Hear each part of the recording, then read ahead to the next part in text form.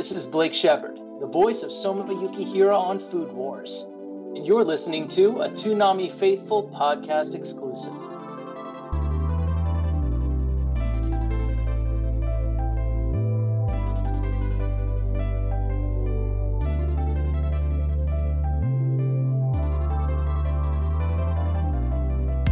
Hello and welcome to this Toonami Faithful podcast exclusive. I am your host, Sketch, and with me is my co-host, Paul Pascrillo.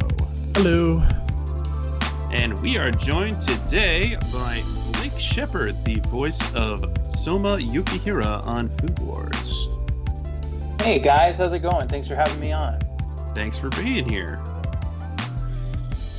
So before we get into the meat of this conversation, which will definitely focus on Food Wars.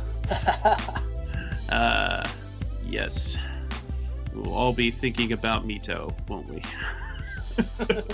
and the puns have started. And the puns have started. We're talking about Food Wars. There will be puns. But why don't you tell us a bit about yourself, Blake? Obviously, you're an actor. You've done some animation. So tell us where you got how you got to where you are today. Wow, my journey began as a young buck. I started in theater school, going to school for theater design, not even theater. And then towards the end of my high school career was double majoring in visual art as well. So I was doing a lot of painting, a lot of building, and very little acting. And that all kind of changed when a friend of mine whose family owned an entertainment company, obviously we went to a theater school, so a lot of the families were involved in theater, and these were like theater kids. One of my friends in school was actually in the first X-Files movie as one of the young kids that at the beginning of the film, tells Mulder where to go or something. It's but anyway, he got to meet him and got signed stuff, and it's all cool. But this girl that I went to school with, her family needed a Shaggy. And I want to say this was maybe sophomore or junior year of high school, probably into sophomore, or I guess middle, heading into Halloween. And I had just been Shaggy for Halloween that year. And it turned out that their Shaggy had actually had some bad drugs and gone off the deep end, and they couldn't find him. That's some method acting. Yeah, exactly. Yeah, he was really getting into the role. So they had me step in, and I was just doing Verizon wireless stores. This is before they got really big, and they were just trying to get known for customer appreciation. And it was around the time the first film had come out. So they were basically just sticking a guy in a Scooby-Doo costume, and they had a big cooler full of ice cream, and our job was just to lure kids into the store as they're walking through a mall or something. They'd send me to different Verizon stores. Doesn't sound skeevy at all. Yeah, it's just come on in and have some ice cream, that kind of thing. So, that's how it started, and I got hooked in with a couple of different entertainment companies and started just doing voices for characters at kids' birthday parties. So they dressed me up like Spider-Man and Batman and Power Rangers and all kinds of stuff. And voice actor Johnny Young Bosch and I have had a lot of jokes about that, because I was like, yeah, I used to play a Power Ranger too, but it was in backyards doing magic tricks, right? So yeah, we laughed about that, but yeah, it was just kind of a weird start. And then I met a lady who had worked for Stephen Foster with ADV Films, and she's like, they're always looking for young guys with your voice range. You ought to just audition. And so she gave me the number, and I called, and I was on a year-long waiting list for an audition. So, back then even, it was a really long time. And I just, finally, a year later, they called me back, and I went in, and, I don't know. I guess I just did a really good job, and they passed my name around to all the directors, and everybody kind of tried me out. And, it was funny because they gave us a little resume to fill out when we got there. So, I wrote down, all the characters that I had done up to that point over the years. So, it was SpongeBob, Spider-Man, Batman, Power Rangers, Bob the Builder, whatever else came up. And so they thought reading my resume, thought I'd been in all these animated shows. Ooh. And they're like, yeah, so, when were you in Spider-Man? It's like, oh, no, I just dress up like Spider-Man and hang out in kids' backyards, on their birthdays. That like, doesn't sound skeevy at all. Exactly. So I think that kind of made me memorable too, right? So, just those fun stories. But yeah, and I stuck around. I got some lead roles early on. And I just kind of have been lucky enough and fortunate enough to make friends, with a lot of people and just kind of stay in the business. So it was just kind of fun. I hit the ground running, and I'll keep coming in as long as they keep calling me. So. All right, let's get into some of this Food Wars discussion. First of all, how would you say you are similar and different from Soma?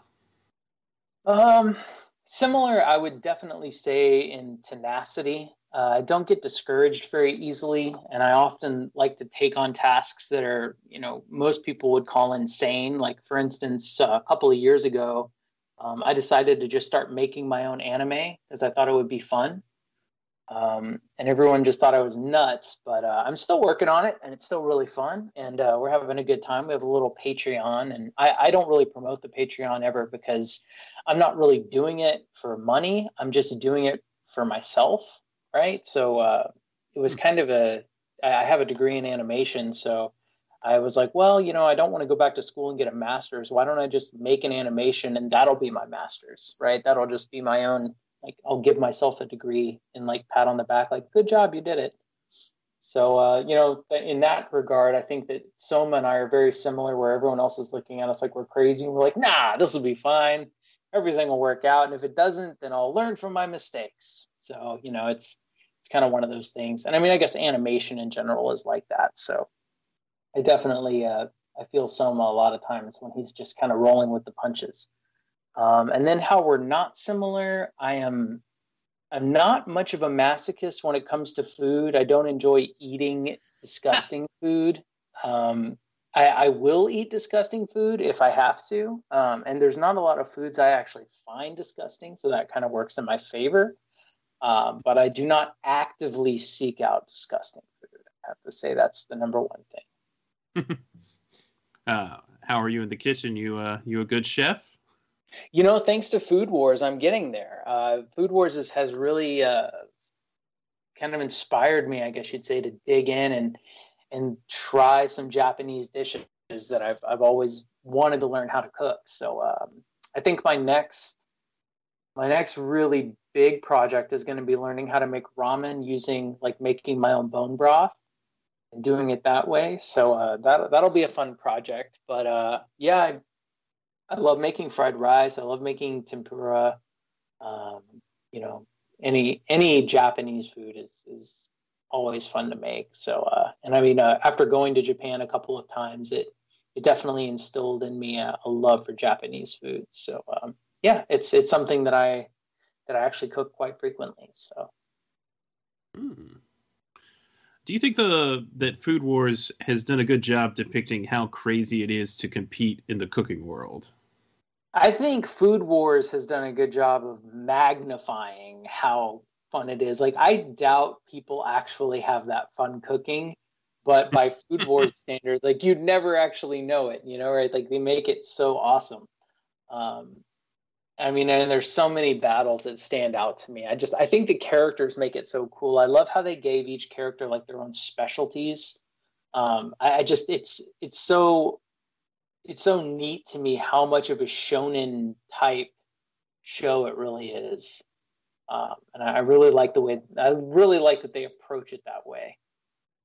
Now we should probably stick to just the first two seasons because we've only started season 3 on Toonami now. But of the first two seasons, the first two plates, what are some of your favorite cooking battles?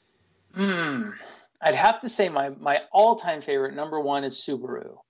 That is a good one. That's my favorite, I think, and it's because he was this character that kind of came out of nowhere, right? Like, you didn't really expect him, and then suddenly he's this crazy Dexter, serial killer trophy getter of all the chefs, knives and stuff. So I really liked that. I guess I don't know if is Kuga does Kuga count as season? He's season 3, isn't he? We've just been introduced to Kuga. Just been introduced. Okay, so he's not necessarily my favorite, but definitely Alice Knockery. I really like his food war with her. In the fall selection. Yeah, just because that one was so interesting because of all the new elements that they added. I really liked all the molecular kind of animation stuff that they did. That was all really fun. Mm-hmm. But yeah, and she makes this fancy box, and they're like, "Well, this kind of doesn't go with the theme." She's like, "What? What are you talking about?" Yeah. Well, and that's the other thing too, right? Like you really don't know who's gonna win.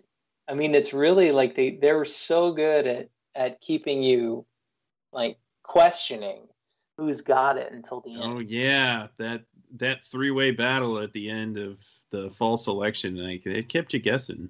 Yeah, for sure. But I'm glad they don't let someone win it all the time. I'm glad that there is like I think he probably loses as much as he wins. I mean, if you were to count up all the wins and loses in the first 2 seasons, I think it's probably pretty even, huh? Yeah, pretty even as long as you don't count all the losses to his dad. Right. Well, hey, you can't beat the master, man. You can't. Yeah. So what do you think of Soma's relationship with his father? I really like it. I think it's I really like that they haven't touched on the mom a lot. I like the mystery behind that and the like this the I feel like it in that way is such a Japanese story with the way they never touch on it. Like that feels played very close to the chest. And I like that aspect of storytelling when they don't really give you everything. Like you're left to build that relationship in your mind on your own. And I obviously Soma and his dad's relationship is strengthened by probably how much they both love the mom, right? So it's this sort of bond through the pain, which I think is really cool. And then obviously like that gentle competition.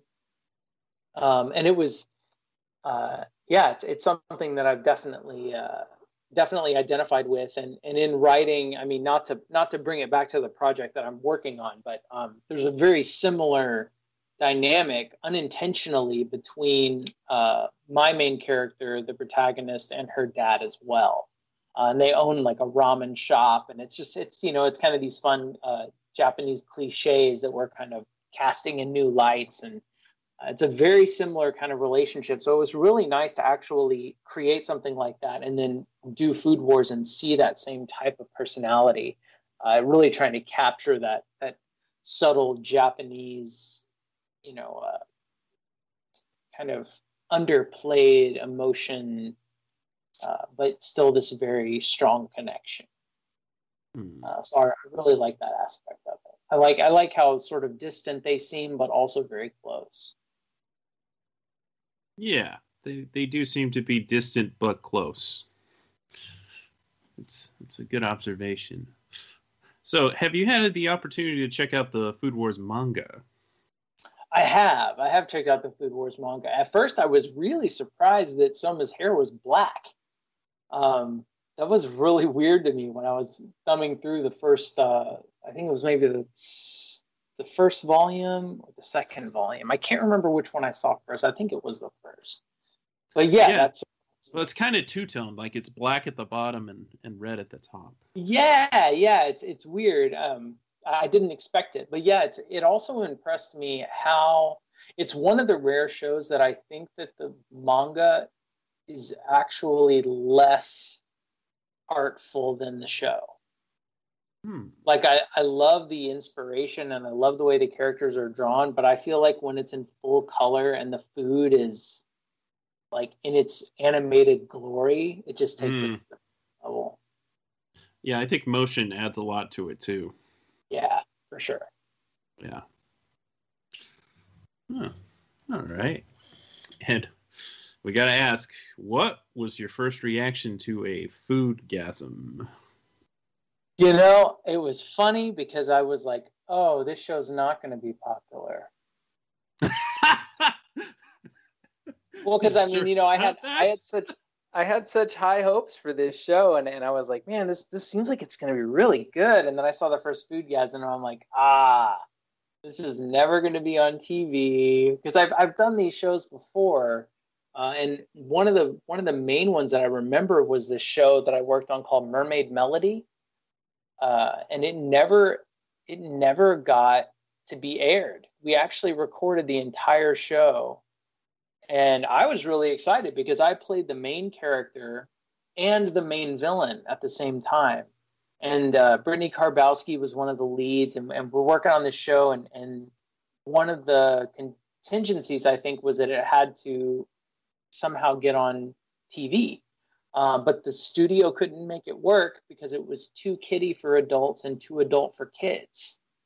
And this is an issue that Japanese animation runs into in the States. There's a lot of really cute, chibi, cutesy characters in shows, but it's very adult, right? Like you see kind of One Piece walk that line, but the fact that it's pirates, it's like, it kind of bridges the gap. It can be a little cutesy sometimes, but it's still pirates, you know? So like you can sell it to a network. So I was really actually nervous the first time I saw the Foodgasms. Because I mean, it's been really funny to watch studios evolve. I have a lot of old ADV DVDs. They used to give us copies whenever we did the shows, and so I have a lot of those old. I mean, now they're like collectible. But they did a lot of TNA on the covers. Oh yeah, they did. And then they found out that they would actually sell more of them if they didn't do that, because guys are embarrassed to go to a Best Buy and check out with the checkout girl if they've got a bunch of like school-aged looking TNA on the cover of their DVDs. So that what they thought was actually selling the discs was keeping people from buying the discs. So I don't know. Coming from that perspective, it honestly just made me nervous. But I'm glad that it worked out. Once I realized that the fan service was more of like more poking fun at it than actually being fan service, it made perfect sense. And it completely fell into the theme. And I guess my hope is like, man, I hope people get the joke, you know, because it really is a joke. It's funny, you know, it's not meant to be risque. It's meant to be, I mean, but you also kind of have to understand anime to fully get it. You know what I mean? So, yeah. Big reactions to delicious food is something that lots of other manga and anime have done, like Yakitate Japan. Somebody would have this delicious bread, and then they would envision some kind of craziness because of the bread that they saw. Yeah. Yeah. I don't know. You know, it's definitely, though, I mean, it's a staple for the show now. I mean, you wait for it. You know, I mean, and especially with like the first time I saw the director go to Foodgasm, it was just like, oh, please do this. And it's like, oh! I love that time when they think that the director has had no reaction, but he had actually lost his undergarments. Yeah, exactly. It's like, I feel a breeze. Yeah, it's such a payoff. So funny. So have any of your friends or family seen some Food Wars, and what did they think of it? They have. You know, a lot of people love it, and it's cool because I think, you know, now that it's on Netflix and it's on Toonami, I think a lot more people are seeing it, and they don't even realize I'm in it. You know, so I mean, even one of the local sushi restaurants that I really like and frequent, the waiter didn't realize that I was the voice, and he's a huge Food Wars fan. So now whenever I go in there, he kind of like he has a little fan moment. It's cool. But yeah, it's really crazy. And then he told the sushi chef, and the sushi chef was a Food Wars fan. So it's just really funny. I mean, it's just crazy that it's getting to the point now where anime is becoming a lot more, you know, well known. I feel like, you know, it's come a long way from the days when they used to call it Japanimation. Oh boy. So yeah, it's definitely different. It's very cool. Speaking of the days when they used to call it Japanimation, I was looking at your bio on your website, and it sounded like you did some animation for the Anime Network in the earlier days. I did, yeah. So, this is another one of my Soma Yukihira traits here of always rising to a challenge. So I was in. I had been an actor, like I said, since high school. I started when I was about 15 or 16. And I basically just got to the point, in my early 20s where I was just like, you know what? I don't really want to be an actor full time. Like, it's kind of, I did the carny lifestyle for a while doing all that stuff. And even when you become, like, if you were to move to Hollywood and become a Hollywood actor, like, you're still kind of a carny, right? Like, you see the way it works now with COVID, where now all of a sudden you have celebrities doing like Sprint commercials. Because they're just like trying to find anything that they can do because there's no movies going on. So like when the bread and circus is over, you're still just like a carnival person. So I was trying to find some sort of an avenue I could go in that was a little more stable. Unfortunately, I'm still an artist, and animation is pretty much just more carnival people, but of a different kind. So I didn't really escape it. I'm still just a carny in my own right. But I mean, it is what it is. I embrace it. I mean, I love art, and art's fun, but I don't know. I think that it was definitely fortuitous that I was already at ADV. The Anime Network was sharing a building with ADV. So whenever I would book time, I would just always make sure to go by and say hi to everybody. And because I was in shows, I kind of, I was able to move through and say hi to everyone and say hi to the directors and, talk to people. And, I made sure to let, them know that I was in school for animation. It's because, this was kind of the move I was making, like trying to get a degree. So that hopefully maybe they'd keep me in mind for an internship. And towards the end of school, that's where I started interning. And then I worked there for about 2 years, making all of the bumpers and basically the animations between the shows and the commercials. And they had a few series that they were working on that were like little shorts. So I did about 18 episodes of this show that they created called The Miscellaneous Adventures of Pooh Boy, which was this kind of like cute, karopi, chibi looking baby that just pooped on stuff. And they were just like little 2-minute adventures, and there wasn't really any audio. It was all just noises. So it was pretty fun. And I got to work on a lot of those. And I was also doing the voice of the character anyway. So they started pulling me in to do this little character's voice early on before I started working there. And so it was kind of cool because I got to sort of be the director and the producer and the animator for the show. So it was nice. So you made bumpers for the packaging for the network. Was any of that a little for the Anime Network? So any of that was maybe Toonami inspired? Yeah, very Toonami inspired. I mean, back then, I guess it was just called. What was it called? It wasn't called Toonami. It was called. Yeah, it used to be called Toonami. Or are you thinking of Adult Swim Action? No, it was. What did they used to call it before it was called Adult Swim? Well, there was Toonami and Adult Swim, and when Toonami left weekday afternoons, it became Magoozy. Don't think that's necessarily what you were looking at. Well, this was back when the only shows they had it was Cartoon, and then they made Powerpuff Girls, and then they made Dexter's Lab. So most of it was still just Hanna-Barbera. Oh, so like Super Adventures or Power Zone. Yeah, it was something like that. It might have been Power Zone. There was a name for it. What was it called?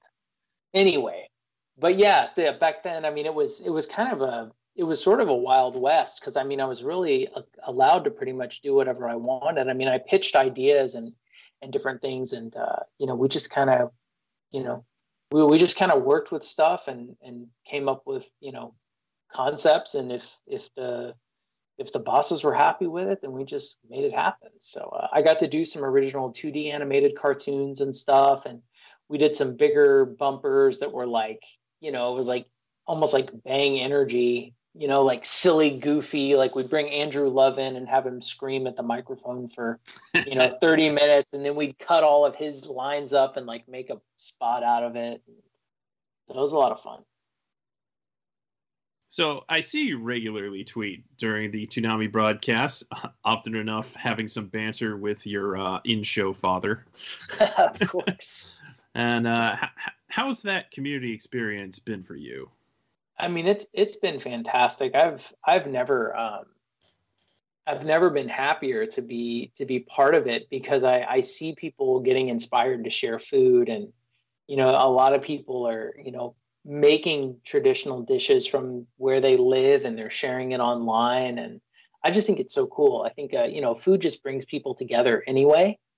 So having a show that kind of does that too, it's neat, because it sort of transcends, like we were talking about, transcends like traditional anime in that sense, where it's you have all of these kind of very Japanese anime things about the show that people may get or may not get, but either way, like people can always connect with the food. I mean, people see that those shimmering plates and their Miyazaki-esque brilliance, and it's just like, I get it. I know what this show's about. So it's fun. It's very cool. Very cool. Yeah, I think it's great that Food Wars is on Toonami. It's kind of not a traditional show for Toonami by any stretch.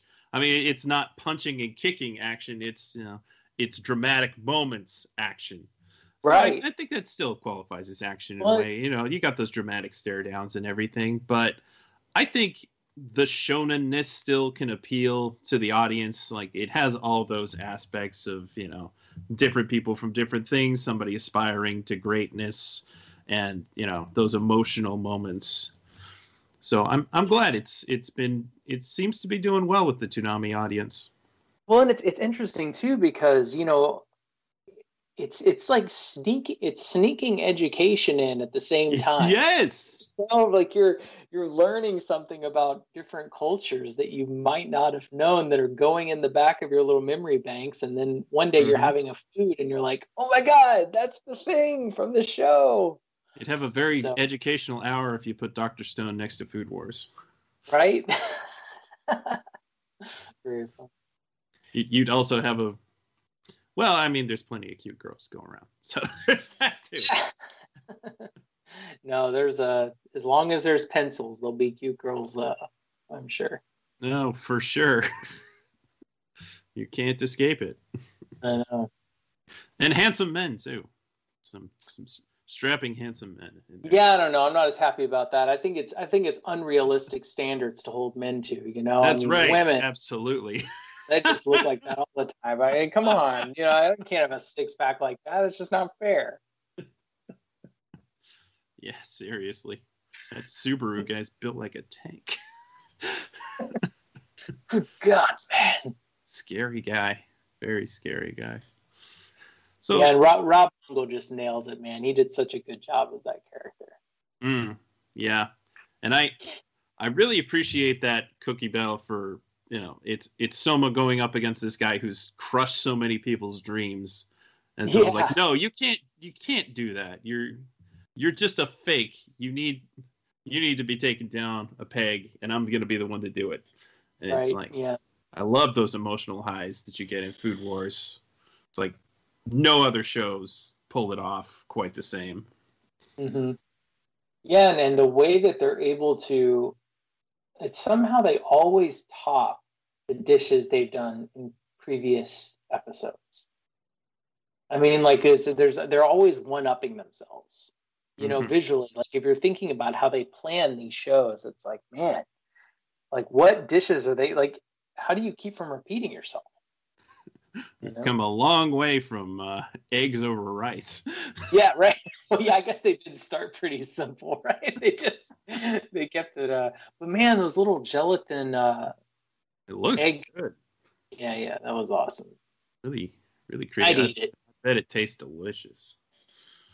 And oh man, that potato wrapped in bacon thing in the first episode. Oh, I want it so bad. That's another thing, actually. I keep talking about it. I really want to try to make it, but I want to do it as like small potato balls. Ooh. Instead of like one large roast, I want to do little mini ones. Because I feel like the bacon would soak.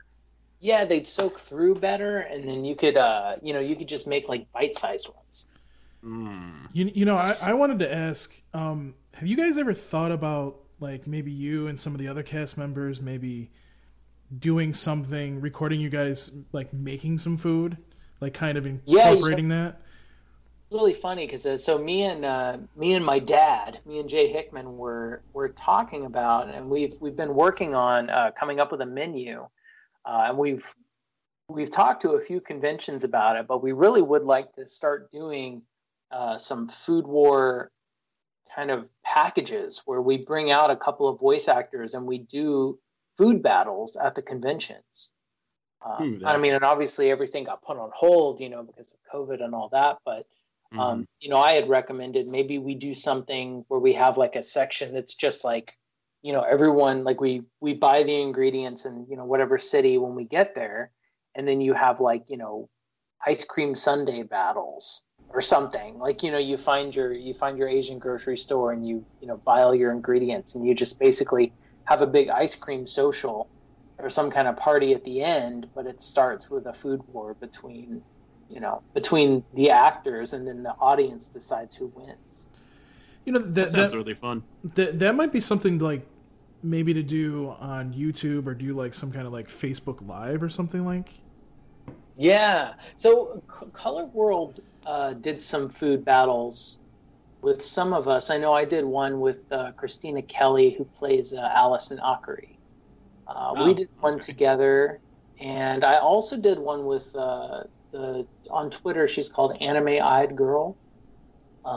We did one together, and I think me and Bryson Bogus were talking about doing one, but I don't know if it's still scheduled. I'm not sure what happened with that.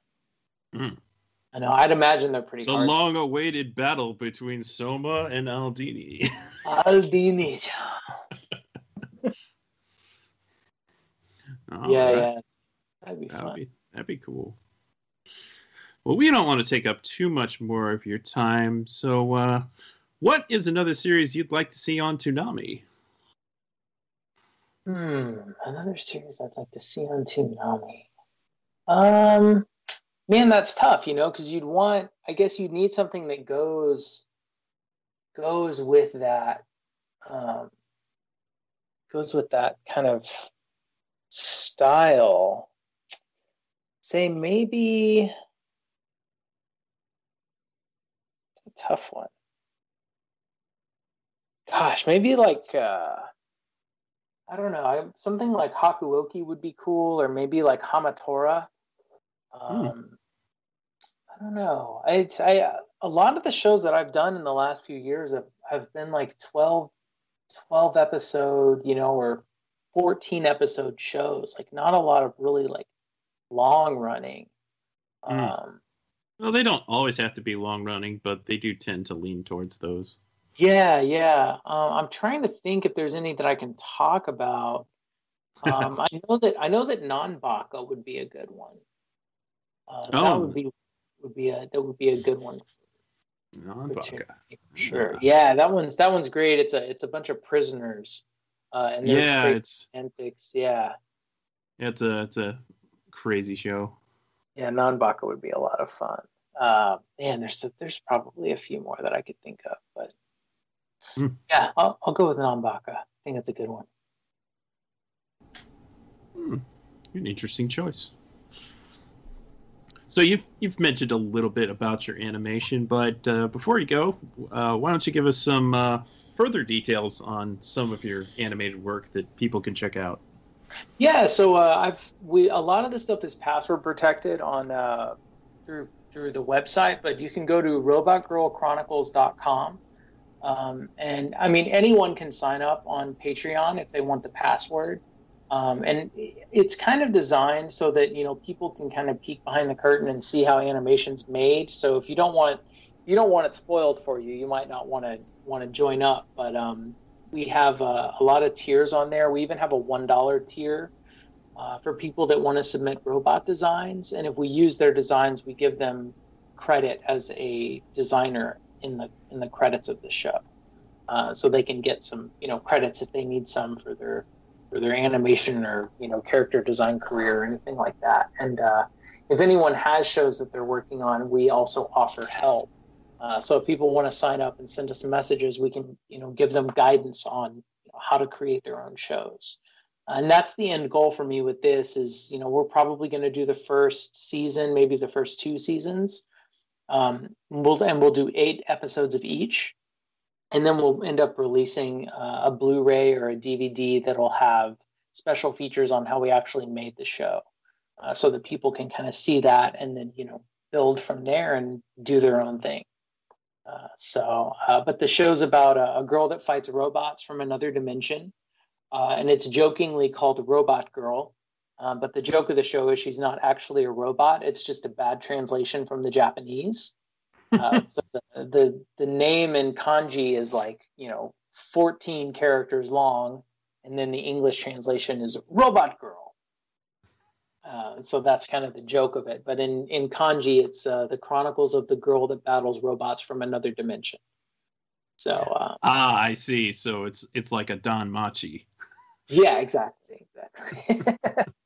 And I mean, you know, it's basically just pulling from all the fun tropes that I've noticed all these years being in anime and watching it. And you know, I kind of wanted to do something that harkened back to the old school, you know, styles of Mazinger Z and, you know, Astro Boy and you know, Mega Man and all that kind of fun stuff, and sort of telling a modern story with it that's modern in a Japanese sense. Like we're really trying to stay true to the Japanese art of storytelling. It's a lot of people are trying to do anime right now in the West, and I feel like a lot of it's falling short because they're trying to tell it from a Western lens. And I think that's a mistake. I think the charm of Japanese anime is how Japanese it is. So we're trying to stay in a lot of those same archetypes and tell the story from that perspective. Hence, you know, the kind of, you know, distant but close relationship with the dad and all that stuff that we talked about in Food Wars. There's a lot of those types of notes in it. And then, you know, it plays between a few different characters. So there's 2 different stories going on at once. And if you go to robotgirlchronicles.com, you'll see a little button up at the top in the navigation for the Arctic Case Files. And that is a group that is also part of the Robot Girl Chronicles universe, but they don't know she exists and she doesn't know that they exist. And they're actually doing research trying to figure out what's actually happening in Japan, because there's a lot of seismic activity and there's a lot of volcanoes erupting, and the media just keeps calling it climate change. But they know that there's probably more to the story. So they're trying to dig deep and figure out what's actually going on. And then, you know, they sort of, the stories sort of cross over each other at different times. And part of the fun is kind of figuring out how it all ties together. Oh, so there's an interactive element to it. Yeah. The way the show is going to be released, there's not actually going to be episode numbers. Interesting. All right. Well, hopefully folks check that out. And before you go, do you have any advice for aspiring animators and actors? Yeah, I think that, you know, that's wanting to achieve your dreams of, you know, working in studios and being part of, you know, bigger projects is always something to aspire to and something to hope for. But I think that a lot of people forget to work on their fundamentals. And I think with acting and with animation, both fundamentals are so crucial to your success. If you want to be a voice actor, that's great. But if you don't have acting chops, if you're not you haven't been in theater, if you haven't done the work, it's a lot harder for you in the long run to stay ahead of the curve, because everyone around you is always getting better when you're around actors, because everyone's always working and they're always trying to get better. So if you're not in that mindset, it's very hard, even if you do get ahead, to stay ahead. And I think the same goes with animation. If you're not working on, how to draw your hands, how to draw feet, working on your anatomy, working on, practicing, particle effect animation, and digging into editing and lighting and texturing and all those things that, not all animators like doing. But, if you really want to get good at it, and again, stay ahead of the curve and stay relevant, you have to do the work. So that's my advice. It's very sound advice. All right. Guys, this has been fun. We veered more from the food puns than I thought we would. I thought that this was going to be smothered in gravy, but it's next time I'll offer you a whole buffet. We only peppered the conversation with entendres. So. I mean, I like to just salt and pepper in things a little bit. I understand. Some people keep it spicy, and others, they prefer to save the spice for key dishes, if you will. Well, I do like to save the best bite for last. Oh, jeez. You and your puns. That leads us to the coup de grace. Yes. There it is. Blake, before you go real quick, too, where can people find you on social media as well? I am on Twitter. My handle is, I think it's at Shepherd Blake, maybe Shepherd _Blake. But I think if you just search Blake Shepherd, I should pop up. I'm also on Instagram. I think if you just search my name, I'll pop up on there. And all of this, I think, is available on my website, which is blakeshepherd.com. Yeah, it's at Shepherd _Blake. Yeah, and I've got, I recently added a Netflix section to my website. I saw that. Yeah, so if you go there, you can click on the shows, and if they're still active, they should pop up.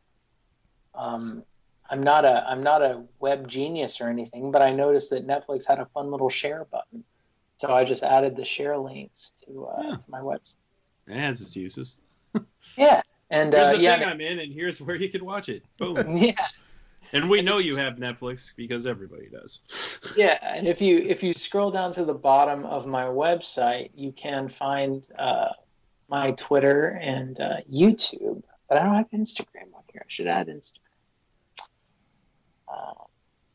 But yeah, and if anyone has any questions for me, or if they would like to ask me anything, contact at blakeshepherd.com. They can get in touch with me. All right. Well, thank you once again for your time. Hey, thank you guys. I appreciate it, and thank you guys for doing all the tweeting. By the way, I mean, I feel like there's been times when I didn't even realize it was Saturday, and then you guys start tweeting, and I'm like, oh man!